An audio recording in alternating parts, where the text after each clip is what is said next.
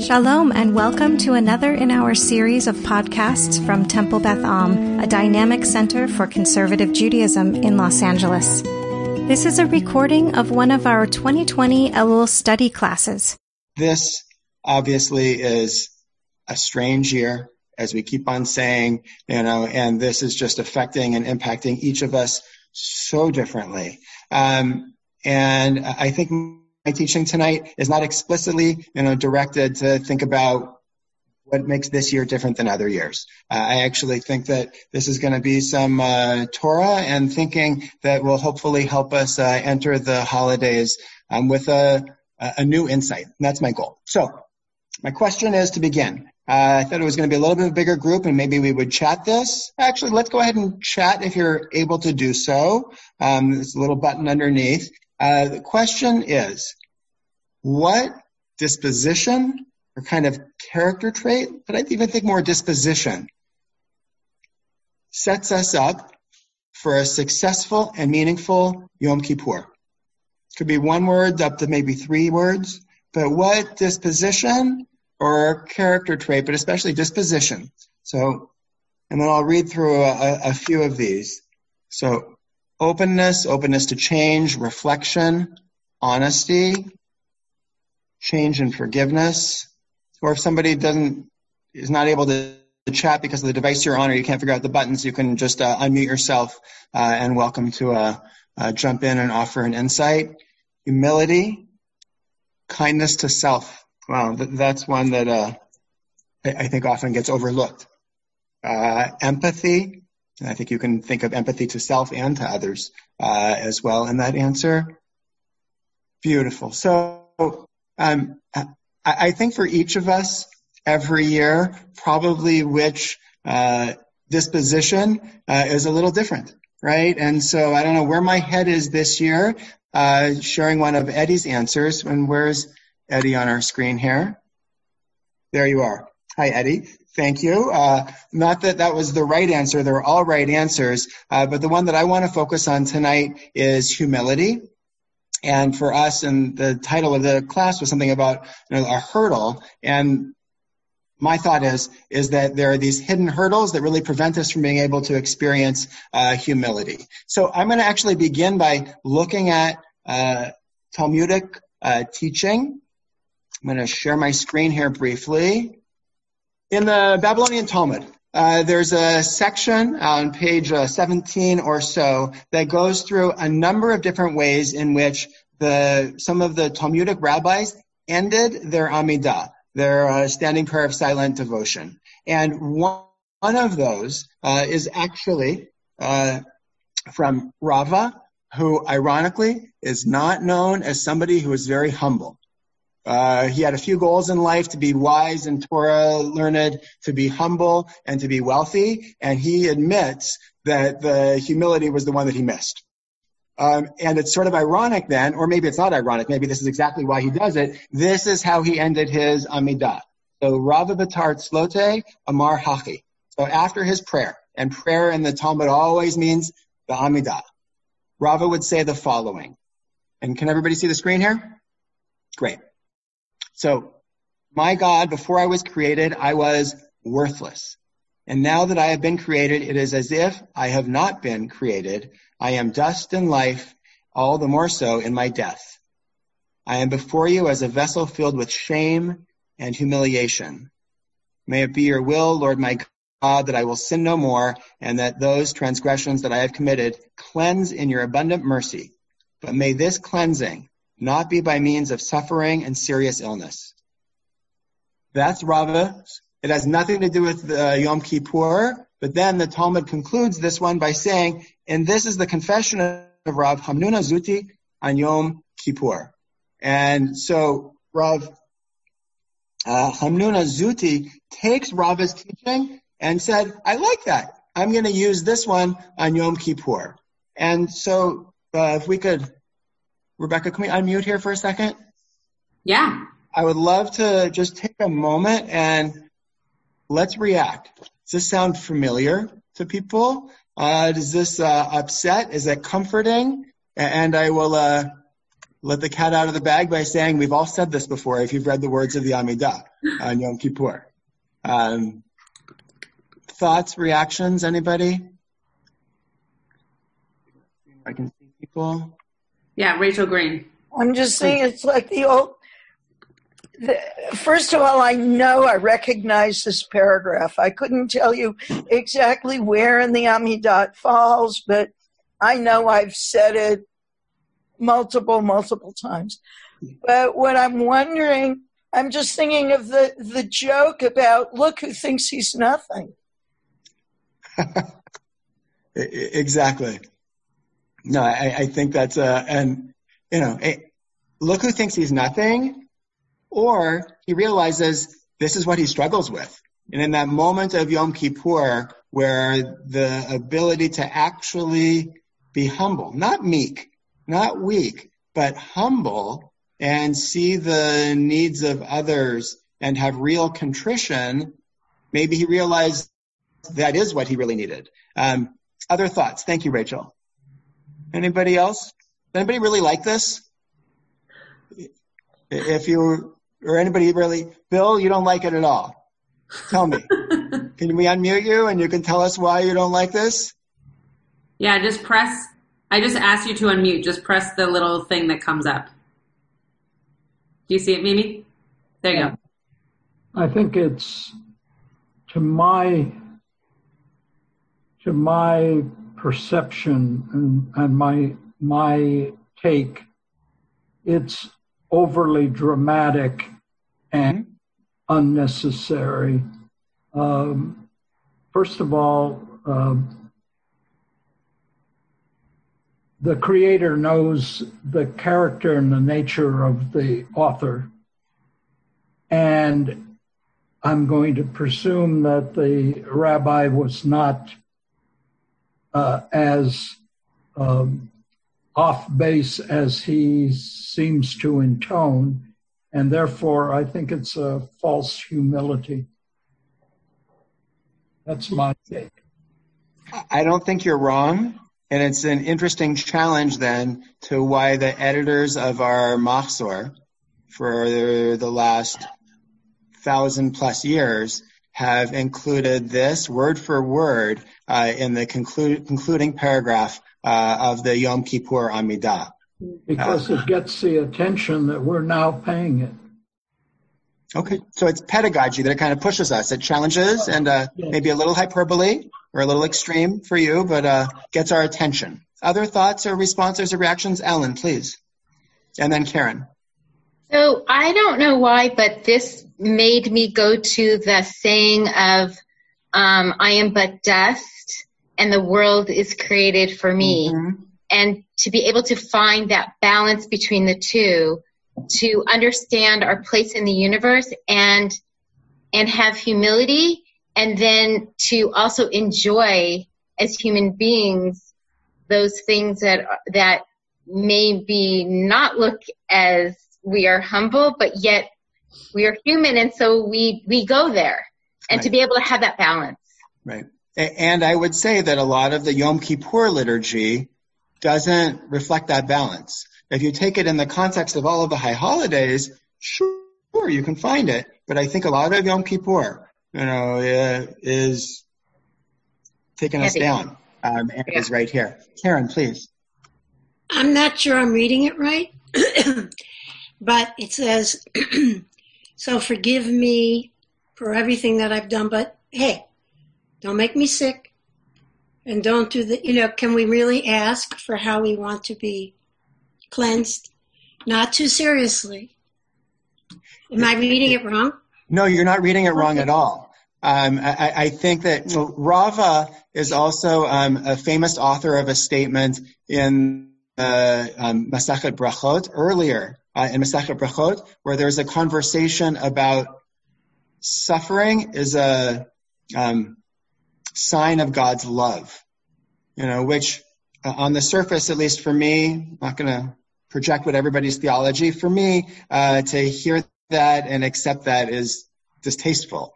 And so he's the same author who said that earlier. And so I think if he accepts that that is an acceptable theology, is my Wi-Fi freezing? Am I okay? You're okay. Okay, good, because I kind of see my picture going in and out. So if he accepts that that's an acceptable theology, he's just saying, I don't want it to go in that direction. And so please allow me to, be cleansed and to draw close and without having your afflictions of love. And so, we might not buy that theology. I don't. I actually read that section of the Talmud quite differently. But he's the same author that said that. When I look at this, I picture like a 5th grader, maybe a 7th grader, who says, like, I was supposed to study all week and I only studied one day, but please let me get an A on my test, because even though I should have gone through all of these things to give me an A on my test, I'm for sure not going to get one, so now I need to pray to make sure that you give me one. Like this last statement here that I will sin no more, right? But that nothing that I do from this point forward should be that hard. I mean, just take care of me. I don't have to do anything that's that hard just so that you can kind of see me in a good light. And so I don't know, in this particular way, it makes me think of kids taking a test but not having to study for it. And maybe a little bit honest for all of us when it comes to Yom Kippur. Yeah, 100%. Right? Yeah. None of us is studying perfectly or preparing perfectly, and so maybe this is exactly where that kid that's trying to, rely on God's mercy and not strict justice. Yeah.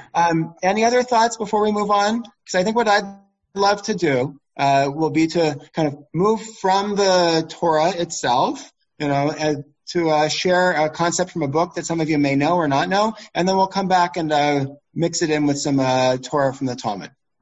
So whether we like this exact language or not, I do believe that humility is one of the key dispositions that leads us to a meaningful Yom Kippur. And it might be, accepting, Bill, what you said, that this is a little extreme. It might be in the context, Ellen, of what you said, that we have these two ptakim, we have these two notes that we really balance, that I'm dust and ashes and the world was created for me. And so we don't end Yom Kippur out of balance, right? And then we kind of carry both of those with us throughout. But I'm kind of asserting today that I do think that humility one is one that, at least I'm going to project a little bit, I think a lot of us are missing, and really down deep in our hearts. And so there's a concept in the Torah of a michshol, of these stumbling blocks that we may not see. And in Vayikra, in Parshat Kedoshim, and that's what this verse is from right here, Lo tikalel cheresh v'lifnei iver lo titein michshol.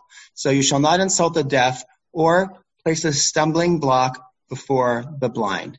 And here is where I'm going to share this secular book that was really influential for my personal thinking, for how I think professionally and spiritually, including how I prepare for the high holidays, that for me, for the disposition of humility and trying to be the best Joe Menashe that I can be, there are these hidden stumbling blocks. And one of them, I really was just one of those like aha moments that you don't expect to always have in adulthood, came from a book that I originally heard, I think that was Dakar Kelter, who has a podcast called The Hidden Brain. And sometimes if you listen to NPR, I don't know if he still does. He had a short segment that he would share some of his social research. And he spoke about this book. I bought it. And the book is by an academician whose name is, Shakar Vedanta. It's from NPR. The author's name, the academician, is Dakar Kelter. That's what I was going to say in the chat, was Hidden Brain is Shankar Vedantam. Thank you very much. So you don't have this. The whole point of this is anti-ego. So if you can correct me, it's only helpful, Rachel, please. Thank you. And so this book, it's called The Power Paradox, and it's very much about a hidden michshol, about a hidden stumbling block that we may not be aware that we're encountering. And to just sort of paraphrase the concept of this, that he, said that he's an academician who cites a lot of studies, but it's not an overly academic book. But he said whether it's schoolyards, boardrooms, armies, all kinds of situations that the sort of, and this is not political tonight at all, this is spiritual, that the sort of Machiavellian, power, hungry type of person will, and even like the schoolyard bully, only gains influence for a very short period of time. And that very quickly, whatever leadership, or following that they're able to generate dissipates, and those that are able to generate real leadership, real buy-in, real following, those are people that actually exhibit characteristics like empathy, awareness, listening, respect. It's sharing stories. It's being solicitous and asking stories. It's serving others. And that's, I think a lot of people we could have a conversation about, who are the leaders that we buy into? What are those traits that allow us to feel connection and real buy-in, and that will listen and honor someone? And that's the first premise of the book, but that's not the paradox. And here's where I think the book really gets interesting. And the paradox is that once we have that position of influence, of leadership, of however we want to say that we've got buy-in, whether it's the schoolyard, the boardroom, the PTA, the anything, that we sort of in our human nature begin to lose the very character traits that got us that influence. And that he then, talks about that you start to have an empathy deficit, that there's impulsivity, there's a sense of entitlement, of exceptionalism, and that all of those character traits that bought you the real influence. You weren't the jerk schoolyard bully kind of leader. You were the really good leader that people bought into and that people really loved. And, people liked you for the right reasons and listened to you and engaged with you. And then there was this inherent sense of entitlement. And one of the simple little studies that he did that I think is just worth sharing because it's an easy one to remember. It was a typical psych exam that you see on a college campus. 3 students would come in. They were working on some policy thing for the university, and they were getting paid to be there. They knew it was a psych project. And on the way in, they would say to one person that you're going to be the leader today. And there are going to be a few times where we're going to need you to play a special role and just, be ready that you're the leader. And everybody knew who the leader was. About a half an hour into their work, somebody brought in 5 cookies on a little plate, chocolate chip cookies. And there were 3 people. And these are college students, free cookies. Of course, they all eat one. There are 2 left. Who eats the 4th cookie knowing that not everybody can get one? Over half the time, it was the leader who was told at the door. Half an hour. That's all that went by. They were all, and it didn't matter gender, didn't matter their sex. There were no other factors that they were able to tease away. And so it was the person who had this inherent sense of entitlement because they were called the leader. And then they actually, because they had videotaped all this, went back through and started to analyze how they ate. Who ate with their mouth open? Who ate spilling crumbs? And shocking, it's the leader again. And there are all kinds of studies in this book that talk about, in the workplace settings, who uses inappropriate language, who makes inappropriate jokes. And it's the person who has that sense of entitlement, to be able to do so as the leader. I'm going to read a couple sentences here, and then we'll engage in this, and then I want to throw some Talmud, and then we'll see if this resonates for anyone or not. So the power paradox, how we gain and lose influence, by Dr. Kelter. Empathizing, giving, expressing gratitude, and storytelling can be found in every social interaction. They are paths to achieving enduring power, whether between peers on a playground or between adversaries in a boardroom. Attaining power is simple in the abstract. Stay focused on the other. But the experience of having power also has ancient seductions in its DNA. It is accompanied by rushes of positive emotion. It brims with a sense of limitless opportunity. It narrows a person's focus to rewards, goals, and pleasures. As these power-related feelings intensify, our focus on others fades. And then I'll just go to the bullets down below. So rather than empathize with others, we lose touch with what others think, feel, and think.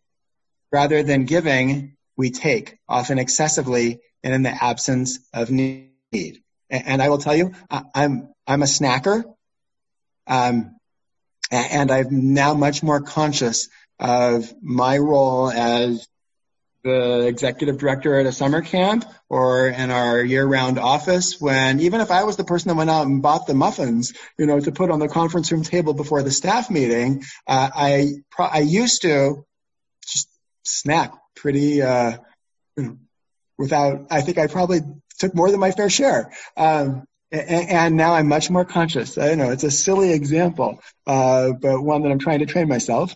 So rather than dignifying others with expressions of gratitude, we undermine others with acts of incivility. And rather than uniting with others by telling our stories of common humanity, we distance ourselves from those we believe to be below us in arrogant narratives of our own superiority. And so, I'll also just speak for a moment about being a camp director, that we're putting 18-year-olds in positions of unbelievable power and influence, right? I mean, they have power by virtue of size, all kinds of other settings, and they have kind of power and influence because these young kids will do anything and just worship, and so that sense of being able to make the awareness for these 18 and 19-year-olds of that power not being seductive and that power not being, one that's, taken in an inappropriate direction, but actually can reinforce the very values that, give them real influence, is a challenge. And so I'd love to pause for a moment, hear some thoughts. I don't know who knows Dr. Kelter's work. He's also done a lot of stuff on happiness, on affluence, how affluence impacts us. He's an interesting psychologist and does studies that get a lot of popular attention. So we'd love some reactions to this. And then we're actually going to look at a little Talmud and look at the one who is most powerful of all, being God, and see how God deals with God's power, and if there are any lessons for us as we approach Yom Kippur. So any thoughts or reactions to this book? Anybody read this before? Know about it? Well, I would think, I always thought of it as having like power, fame, money, and then when people stop saying no to you, like when you never get a no, and then things just go haywire. Mm-hmm. This is Bob. I think this is more urgent in the last 100 years when our ancestors lived mostly in small villages. They knew a few hundred, maybe 1,000 people. They weren't, we're living in a world of television and radio and social media, and we know about the best of the best basketball player, the best Talmud scholar, the best fashion designer, the best everything. I'm feeling like our age is making people feel unimportant, and they're compensating by trying to assert themselves, by trying to project whatever power they have, and puff themselves up. So again, I'm not a psychologist and I'm not an academic, but I just feel like this is growing more rampant. I know there were people abusing power 600 years ago, but it feels like it's out of control right now. Bob, I think that that's absolutely astute and spot on. And the author would say that it's also being done by the people who made their way up by showing empathy and caring for others and listening. That it wasn't just the people that, were the schoolyard bullies. Like, they never had it, right? But he's saying that there's something when you get to that moment that's the michshol. That's that hidden stumbling block that we get to a place of too much ego, not enough of the humility, and thinking that we're special and maybe we deserve, this position, this stature, this money, this buy-in of people that are following us, I'm saying almost the reverse. I'm saying that whether it's conscious or unconscious, you realize once you're the president of the Conference of Major Jewish Organizations, or you're the senator from a big state or whatever, at some level, you're the same person who you were when you were 25, and yet it's unsafe to show your vulnerability, and some complicated, distorted process happens inside of you. Mm-hmm. Where it becomes okay to exploit other people. Yes. Rather than admit. It's like the Peter principle. Everybody gets promoted to one level beyond what they can comfortably handle. Mm-hmm. And we're lucky that maybe 10% of top leaders maintain some sense of humility, have someone who will speak to them honestly, have someone who is their mentor or spiritual guidance, even as they're the CEO of the company or the senator or the head of the rabbinical assembly. But 80%, again, I'm throwing numbers without any data, don't have that. Right. You're like, right. I can't ask for mentoring. I could when I was 25. I can't now that I'm 58. Right. And so we're going to look to the Talmud in a minute to see if the Talmud can help mentor us a little bit. Merle, you've been waiting, and then Eddie. So I'm just curious now, are you comparing this to the first? Are you saying that we start off with some humility and then this power sort of goes to our head and we lose that, and then we go on Yom Kippur and we say that prayer and ask for forgiveness without really, I don't know, you were sort of suggesting before, I guess, that without really meaning it or not. I'm not going to say, where each of us is spiritually.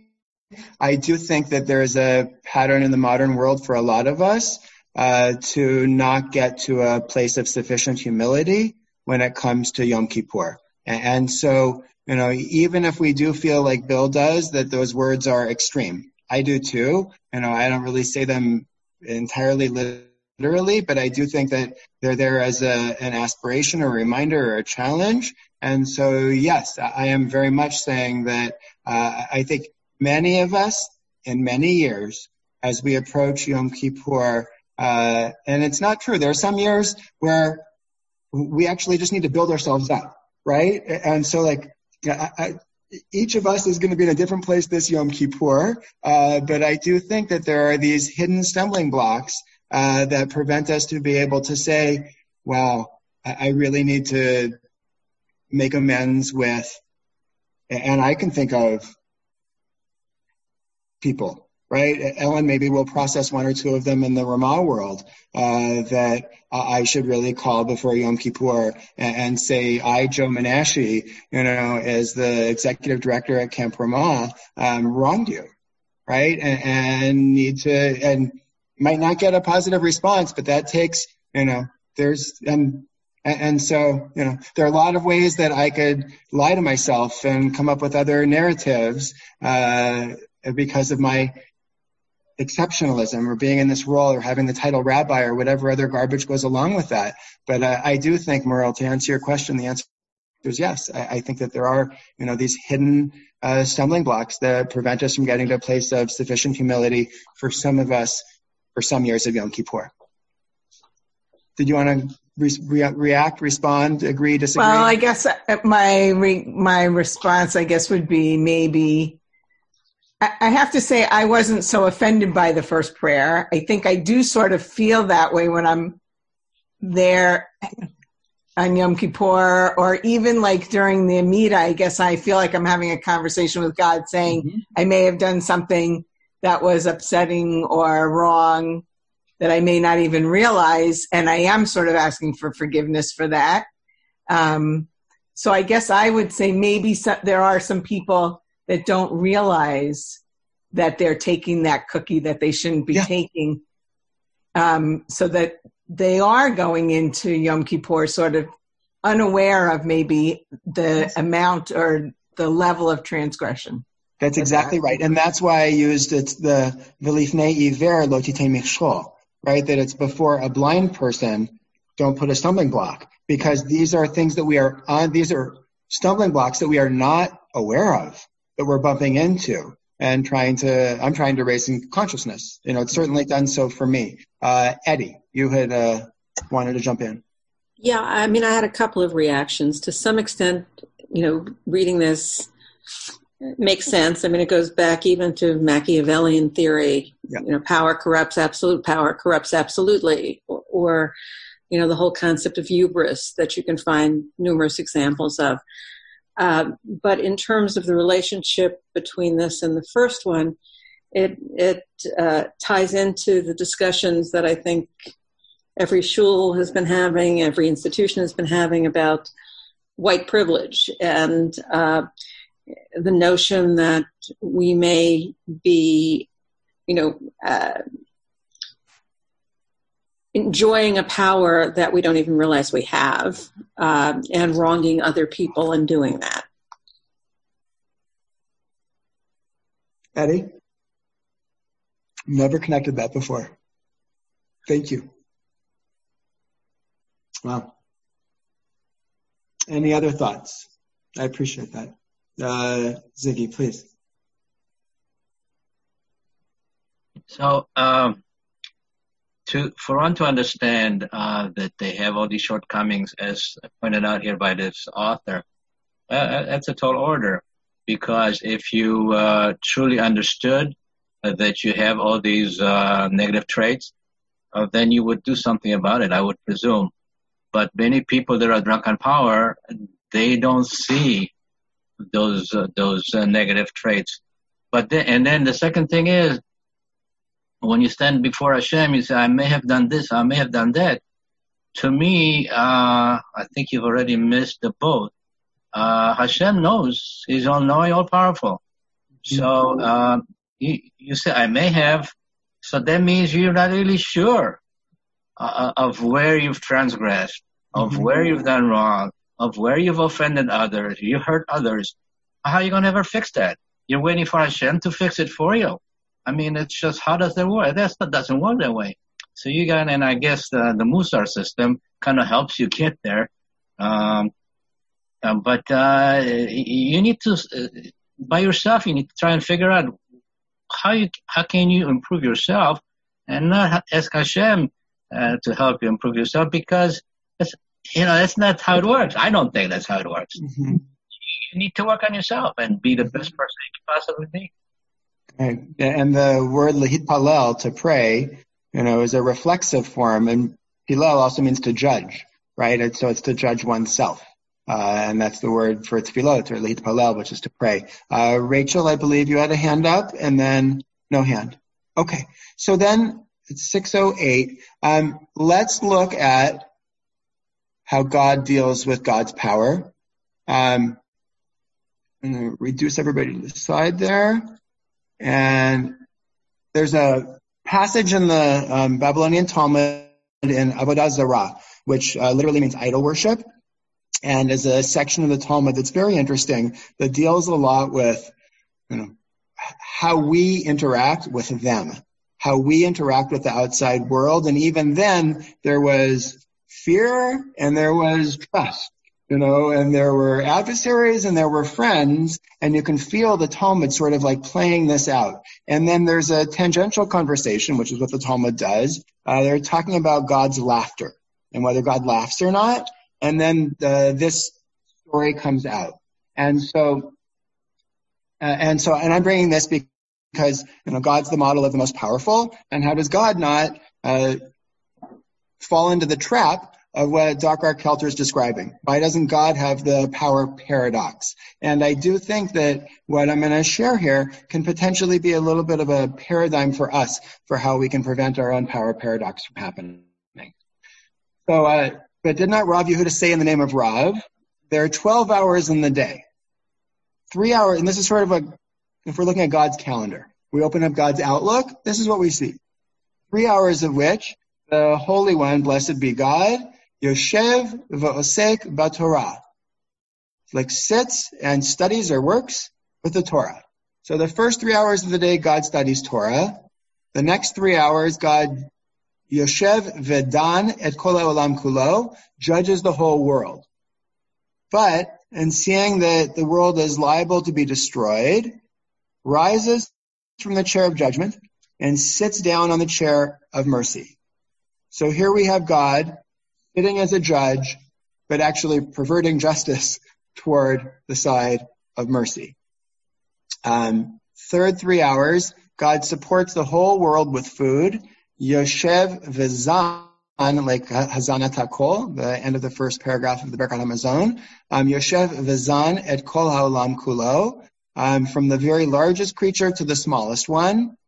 And the last 3 hours, God plays with Leviathan, which is a mythic big sea creature. And then the Talmud goes on to debate whether God really does that. Did God still do that after the temple was destroyed? Maybe not. And so if God's not playing with the Leviathan, what's God doing those last 3 hours of the day? Yoshev umelamed tinokot shobet rabban Torah. God is sitting and teaching children Torah. And so here we have, and I actually kind of put these all with quotes from the Power Paradox. To my mind, God is guarding against the Power Paradox by grounding and humbling God's self by study. Nothing reminds us of what we don't know more than studying, and God studying the very Torah that, according to the tradition, God wrote. God, in terms of judging the world, is, being so sympathetic and aware of others that God's actually moving God's self from the position of true justice and what the world actually deserves to mercy. And then God is serving others by feeding the world. And then these last two, God's being playful, and to be playful, you think about camp, you can't play over, you have to play with, right? You can't stand over. You've got to get on the level. It's a playtime and enjoyment and real engagement and connection, or it's teaching and sharing and offering, the best wisdom of what one has for others.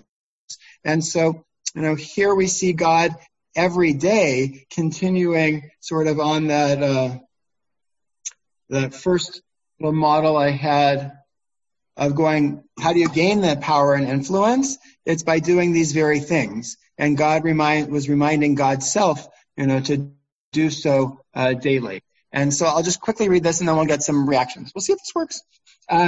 So first, the Yoshev v'osek b'Torah, individuals who are modest about their own power actually rise in hierarchies and maintain the status and respect of their peers, while individuals with an inflated, grandiose sense of power quickly fall to the bottom rungs. So, you could say God wrote the Torah, God doesn't need to study it, and yet there's a real modesty in God studying God's own book. So next, the judging the world toward mercy. And this is justices writing from a position of power crafted less complex arguments than those writing from a lower power position. Again, studying, he was offering descriptions of different academic studies. A great deal of research has also found that power encourages individuals to act on their own whims, desires, and impulses. I was fascinated by this idea that, the more powerful judge would often craft a less powerful or less complex argument. But here we see God erring on the side of, engaging toward mercy. Third, that one might not have worked quite as well. I recognize that. The third power paradox God feeds the world. We give power to those who can best serve the interests of the group. And that's what God does, to check God's own power. Fourth, God plays with Leviathan. I've consistently found that it is the more dynamic, playful, engaging members of the group who quickly garner and maintain the respect of their peers. Such outgoing, energetic, socially engaged individuals quickly rise through the ranks of emerging hierarchies. And then the other fourth quarter of the day, God teaches Torah to children, and we will be more poised to outsmart the power paradox if we broaden our thinking and define power as the capacity to make a difference in the world, particularly by stirring others in our social networks. And so for me to think of 5 takeaways is always too much. I like the idea of, for me in a given year approaching Yom Kippur, of thinking, okay, what's one thing that I can try and focus on to check myself or to learn as I prepare for Yom Kippur. And I'm not going to share just yet, but would love to hear thoughts, reactions to this, feedback. I'll say that there's a school of management and leadership philosophy known as servant leadership. And this kind of reminds me a little bit of that, except from the Jewish lens. The people who write books about servant leadership don't really focus on teshuvah, on self-correction. They focus on other things, compassion and empathy, and putting others before oneself. But anyway, that's what this reminds me of. Okay, thank you. Rabbi Schatz, anything from you? Otherwise, I'll take it back and speak for a couple minutes, and then we can... It looks like Susan has something to say, but I also had something to say. So, Susan, you go first, and then I'll say something. Okay. I wish I wasn't so tired. I'm on the East Coast, and it's getting to be my bedtime pretty soon. We're glad to have you. Yeah, thank you for joining. But anyway, when we were talking about the power paradox, the first thing that came to my mind, I worked for 30-plus years in a financial services industry, and very, very early on in my career, I was told something or learned something that to always remember that the people that are doing some of the other jobs where I was more in charge of things, to always treat them with respect, which I would have done anyway from my own personal view, but to always, do certain things, to realize that you don't have your position just because of you. Mm-hmm. And to always consider the people working in the computer room, for example, you had to treat them properly. And this piece here kind of reminds me of the need that we have I do a lot of organizational work now that I'm retired. And even though I serve on boards as a vice president, I realize that I have to continually realize that people that are working under me, if you want to call it that, are the ones that are really doing the job and that really have to be honored and respected and brought up, raised up from me to say, gee, look at the great job Jane did or Jody did. So that's how I see this. Thank you so much, Susan. And that resonates, I think, deeply for me. And for Dr. Kelter and for God in this Talmudic passage, those kinds of actions are the very things that will keep us from tripping up on the power paradox. So thank you so much for sharing that. Really appreciate it. Eddie.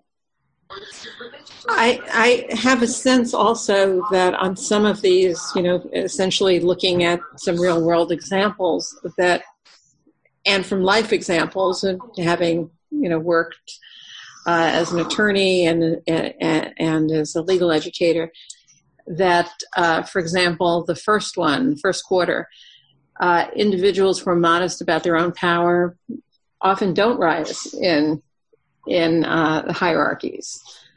And those who are not modest about their power often get and stay in power for long periods of time. So I think there's, there may be truth in it, and maybe that's the way it should be and what we should aspire to. But we can all find, actual examples, including our current president. And thank you for I'm on the East Coast, and thank you for preventing me from feeling compelled to watch. Glad I could help. Thank you. It's good for my mental health. Yes. Okay, thank you. And I think we probably all have that reaction, especially in 2020 and for the last 3.5, 4 years, that, his theory that the Machiavellian grab for power, doesn't work or doesn't last. It's not entirely true, So I think that that's certainly in the back of the mind of all of us to some degree. Thank you, Eddie. Other thoughts? I was just going to add that I thought that the second one is actually brilliant. I think that the two go so beautifully together. And it reminded me of a moment when I was actually a Rosh Hashanah, your first summer, and you were having a very busy day. No surprise there. And I came to you like 6 times throughout the day to ask questions about things that as a Rosh Hashanah, I could have probably been making the decisions myself. But because there was someone in power higher than me, I was coming to you, and you said to me, Rebecca, we hired you to be the Rosh Hashanah. You make the decisions, and if you think it's the right thing to do, it'll be fine. And if not, then we'll talk about it. And for that point forward, I think I realized, similar here to the judge and to the people who have had less of that experience, that sometimes when you're in a new moment of power, you don't necessarily realize that you can rely on your own vices and your own morals and your own values and your own mind. And sometimes you think that a person above you in that power, no matter how high up you need to get to find that person, needs to be the person to help you find that voice and that decision making. And so this idea that God judges the world with mercy is showing us that we actually need to be able to see other people as having influence on others and also people on God. And that in the power paradox example, that someone who has had as much experience in that world can write more concisely and more to the point without worrying that powerful words will be what they need to hide behind to make their point. And so I think it's a beautiful connection and one that makes God feel much more attainable in terms of relationship than that higher up position that we always need to go to approach. Thank you. Ellen, you're going to jump in. This reminds me of my first job out of college at a large ad agency, and my boss was pretty insane, but she taught me some very, very valuable things that have still stuck with me. One was, don't be afraid to surround yourself with people who may be smarter than you or who fill in areas where you may have a deficit, because she said they will always make you shine as a leader.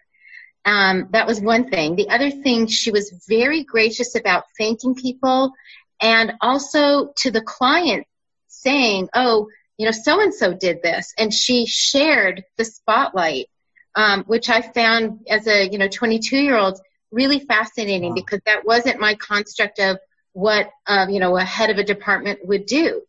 And I think those things together really make someone who's very appreciated in a team and valued as a leader, because they're not afraid to give the compliments out and the, who did what in the team. And it really makes it a very worthwhile collaboration for a leader to do. Thank you, Ellen. That was beautiful. 6:24. So I will just sort of bring it back to Yom Kippur. And as Ellen said earlier, there are the 2 notes.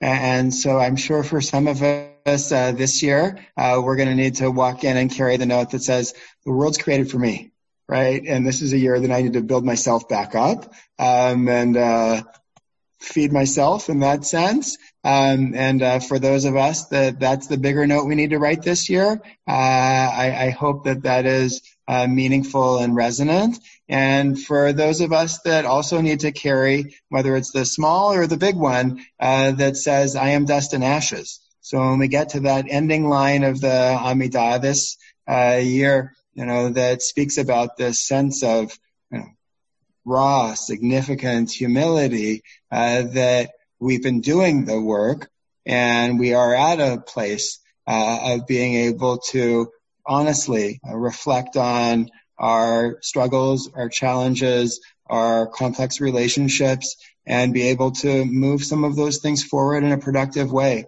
so that Yom Kippur is not wasted and that we're emerging better and new